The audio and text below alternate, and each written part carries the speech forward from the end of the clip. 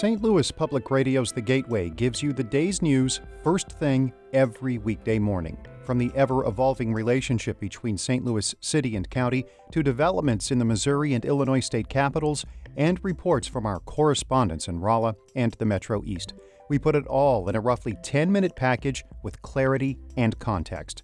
Download The Gateway wherever you get podcasts. It's a different way of hearing, and that's one of the things that Maurice and I both had to do after our music school training is you have to sort of unlearn what you learned and rethink how you're listening to instruments and how you're listening to pieces of music. That's multi-instrumentalist and early music expert Jeffrey Noonan.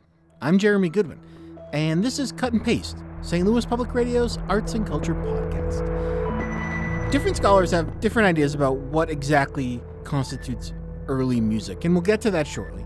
But short version, it's centuries-old music, usually by European composers, and it's often played on period instruments that are a bit different from what you'll see in a typical classical music ensemble.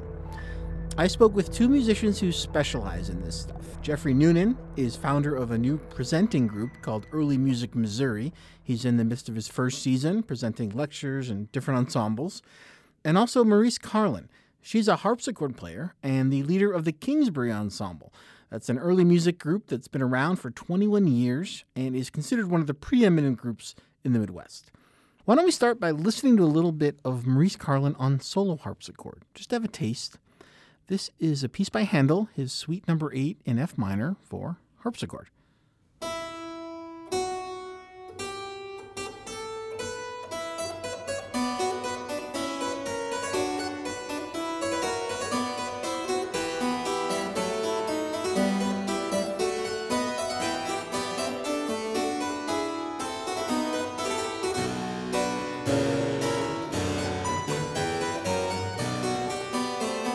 I asked Maurice Carlin just what is early music in her book. I think I define early music right now as pretty much anything that's before the 20th century. So I would say it starts from the Renaissance through the Romantic period. I think maybe it stops when the instruments have pretty much stopped evolving. Like the piano, for example, the Steinway became the Steinway in pretty much the 20th century. And so we play music on earlier pianos, and that's probably where I would stop the early music definition. So when's that, Jeff? Well, I think you can talk about early music in terms of dates and repertoire. I think Maurice is right that we generally think sort of backwards from the mid to late 19th century back into the Middle Ages and sometimes beyond. And so the idea is that it's performance of repertoire from an earlier era using the instruments, using the techniques, using the ideas of the period. But it's more than just it's become more than just performance. I mean, it really is. It's performance based on scholarship. It's performance based on study of manuscripts, the study of I'm sure Maurice knows all the piano, the keyboard, what kind of fingerings did harpsichordists use. So it's not just the music or the repertoire. It's an approach. It's an attitude towards the music and an approach towards the music as well. How far back do we have music that we would consider European classical music? When does that start happening? I'm not sure I would use the word classical. We don't get notation until the 11th century. So around the year 900 to 1000 is when we start getting formal notation. And some of that music actually survives. And of course, different forms of folk music precede that. Oh yeah. This is not to say that music started back then. No, and that's an issue I think that early musicians are really aware of. That we recognize that music is performance. Music is doing it, but we work with artifacts, if you will, musical artifacts, whether they're instruments, whether they're manuscripts, whether they're churches, acoustics. We work with all of those things. So we can safely go back to around the year 1000 and say we have a pretty good idea that this is what they were using, how they played it. If you're performing a piece from 1001, what does it look like on the page compared to what we might be starting with now? It's a handwritten manuscript. The notation, the earliest Western musical notations that we have are religious text with little scribbles above some of the syllables, which remind a singer to go up or to go down or to hold the note. That's the earliest musical notation. No staves, no lines, no nothing. It's just a couple of marks on a page over some words. So it's kind of hard to come up with a performance based on that. Does something like that maybe have been a reference text for the performer? Yes. Yeah, that's definitely, exclusively. And now we don't perform very much. I mean, I know of at least one monastery in France that actually still sings the Gregorian chant from the neumes, from the earlier notation. But we as musicians, I mean, we've both done some performance for manuscript, but I much prefer it when people do a later edition and put them nicely on something called Petrucci or IMSLP, which is a fantastic resource where people edit old scores, and they are now more and more actually. I remember 15 years ago it wasn't even that much the case. You'd look for a piece of music and it didn't exist in the modern edition. But now many people do that. They want to share it. Now, Jeff, you're kind enough to play something for us in studio here. It's funny, Jeff. I listen to a fair amount of Middle Eastern music, and I love the oud. Oh, sure. And it's always described as kind of like a Middle Eastern lute. And now I see an actual lute come in, and I say, oh, that looks like an oud. It's an oud. Now I know what they're all talking about. Yeah. So let's just describe the instrument. This is a Renaissance lute, and it is, as you said, it is a direct descendant of the Middle Eastern oud. Some people surmise it was around the time of the Crusades that it was brought into Europe and eventually became the lute. This particular instrument is modeled on instruments that would have been played in the late 16th and early 17th century. Depending on the decade, depending on the composer, depending on the repertoire, sometimes the strings are tuned in octaves, sometimes they're tuned in unisons, but this is a fairly standard tuning that I'm using here. Like a guitar, it has frets. The difference between this and a modern guitar, aside from the body shape, is that the frets are tied on, and Jeremy, you probably noticed that the frets are in different spaces, than they aren't all even on the neck, because we play in different tunings, what we call temperaments. So you'll adjust the location of the frets? Exactly. And again, that depends on the decade, the country, the composer. So we were talking earlier about, sort of the scholarship, the part of thing. This is part of what you have to do. You have to know, in 1573 in Pisa they were using this kind of tuning, whereas in Rome they were using this kind of tuning. So we play around with that sort of stuff as well. What can you share with us today? I'm going to play a short little piece. This is an English piece called Grimstock.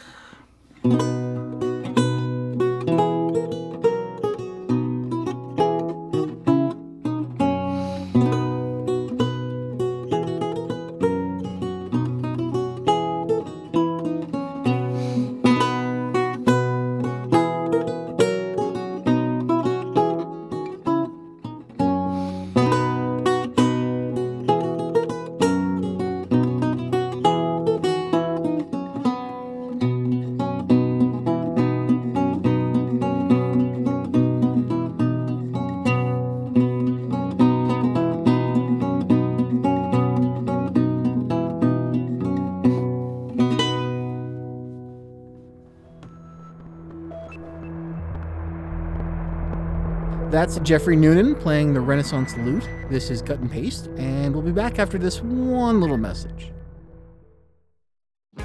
If you have a smart speaker, you have access to the entire world of NPR and St. Louis Public Radio. All the latest news and all the captivating stories. Activate our voices with yours by telling your smart speaker to play St. Louis Public Radio.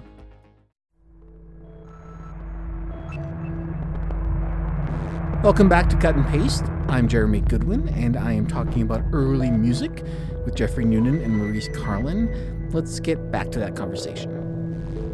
Folks who are devotees of early music. Is that a somewhat small group? Do you run into each other? In terms of audience or in terms of players?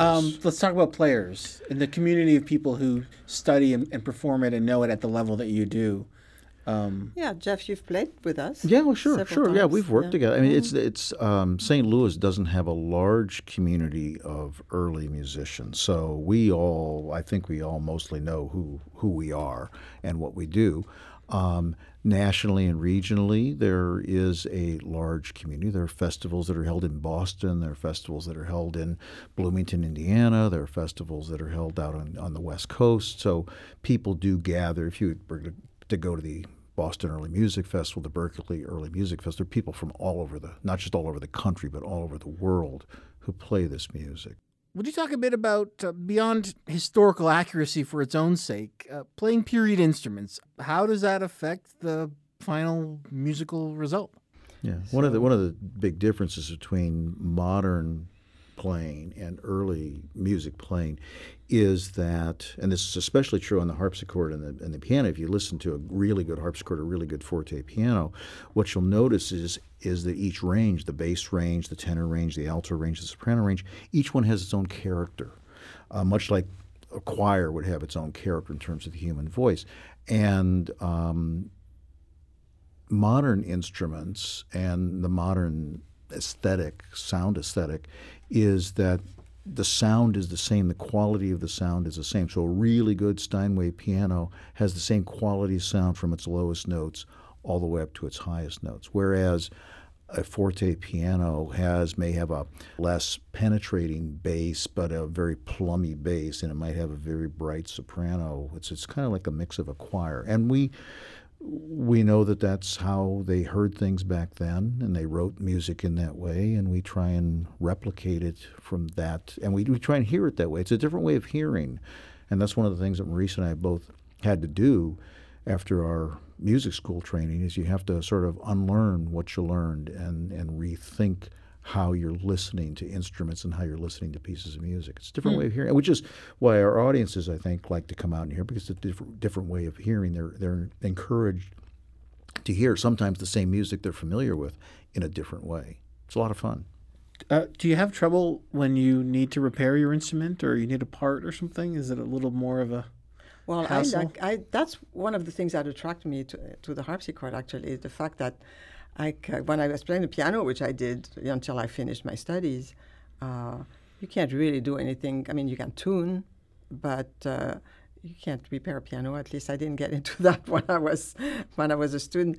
But having a harpsichord is kind of fun because you can actually take your file and cut a new plectrum and do some repairs and cut a new damper, a new felt. Do you file down? You can actually. I'm sure Jeff does that too. The on plectrum his that picks that Sure. strikes That's the right. strings. You Yeah, make can. that yourself? Yeah, sure. Yeah, people You will can get do a box of quills, a box of feathers, and cut them So down. it's kind of fun. I like the hands-on approach, although We restring our own instruments. You would never replacing strings, replacing strings, that sort I of wouldn't stuff. dream So of sure. replacing a string on the piano, No. but on the harpsichord you have to do it. So. Yeah. Before a concert, sometimes. Oh, that's true.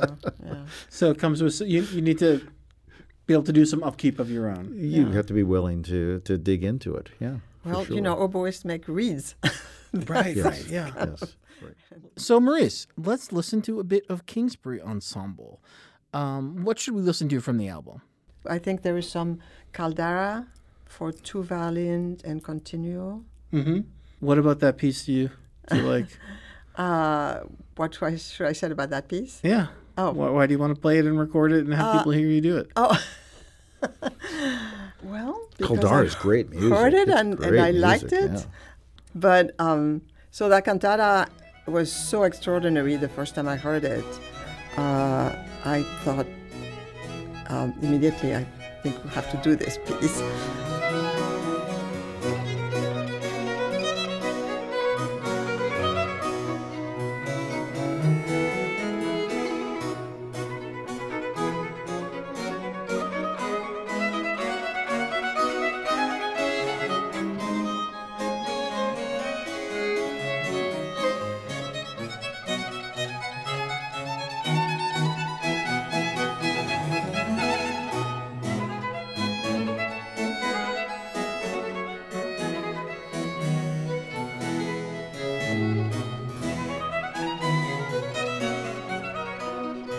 So when you have a chamber group with that particular instrumentation, and it's musicians you've played with, and it's material that you love, and it's going well, what does it sound like to you, and what does it feel like to you to share that with people? Oh, well, I mean, I really love it. It's, playing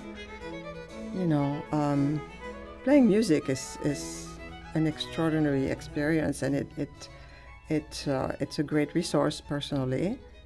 It really, it carries you through life. In my case, it's really something I couldn't do. If I'm in a place where I don't have an instrument, I get really in a bad mood after a few days. So it's really important, and of course sharing it with other people, working on a piece and bringing it to life and discussing all the musical details, and it's a great experience to have with people. How does music carry you through your life? Well, in many ways. I mean, very often people ask, my own children who meditate tell me, "Mom, you should meditate." and I said, every time I said, no, I don't need to. I can sit at the keyboard and completely forget about everything else. And it's really an experience like meditating. To me, it's richer because you have the intellectual side of performing, the physical side of performing, and the musical, spiritual side. So it's a complete experience for me, at least. Jeffrey, music has been a part of so much of what you do professionally, personally. Mm-hmm. Now as a convener of other groups, in some cases with early music. Sure. Or giving just a lecture on a topic if you're not even necessarily playing. Right. Why do you do it? Because it's a lot of fun. That's the bottom line. What do you get from it? I really enjoy it. I just have fun. I don't know that I wouldn't, I don't want to, get too philosophical about it because it's something that I'm okay at. I don't think I'm great at it. I'm pretty good at it. And I enjoy doing it. For me, one of the biggest things, as Marie said, is being together with a cohort of musicians and just coming together on this one piece and putting this puzzle together and making it work. That's a beautiful experience.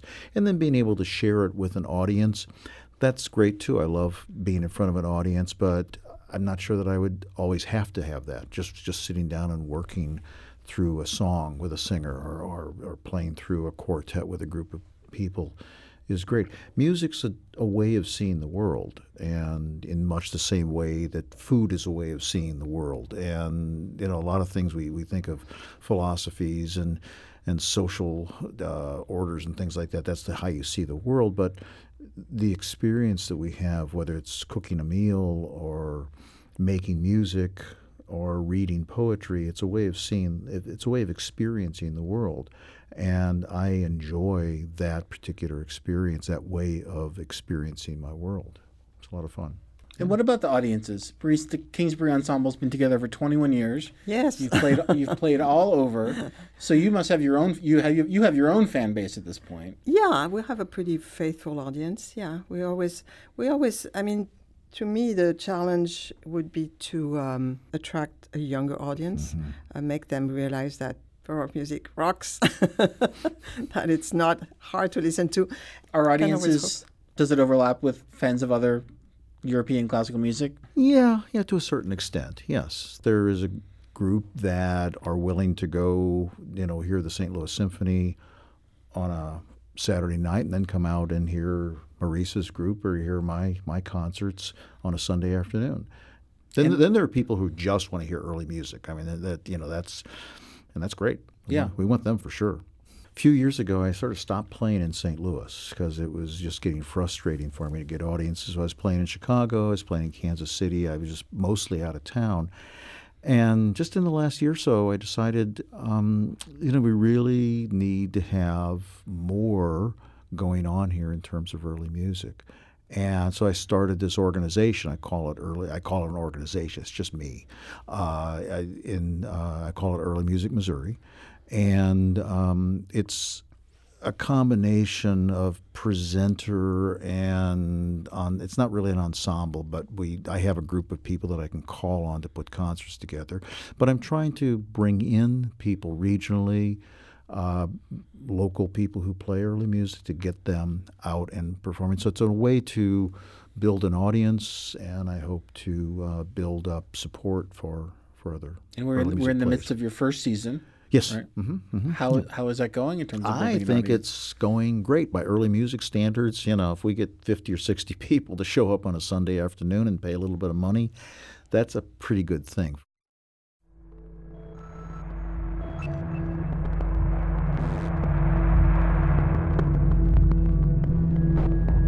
That was Jeffrey Noonan and Maurice Carlin, players and lovers of early music. I'm Jeremy Goodwin, and this has been Cut and Paste, edited with help from St. Louis Public Radio's executive editor, Shula Newman. Our theme music is by Eric Hall. You can find Cut and Paste at stlpublicradio.org or wherever you get your podcasts.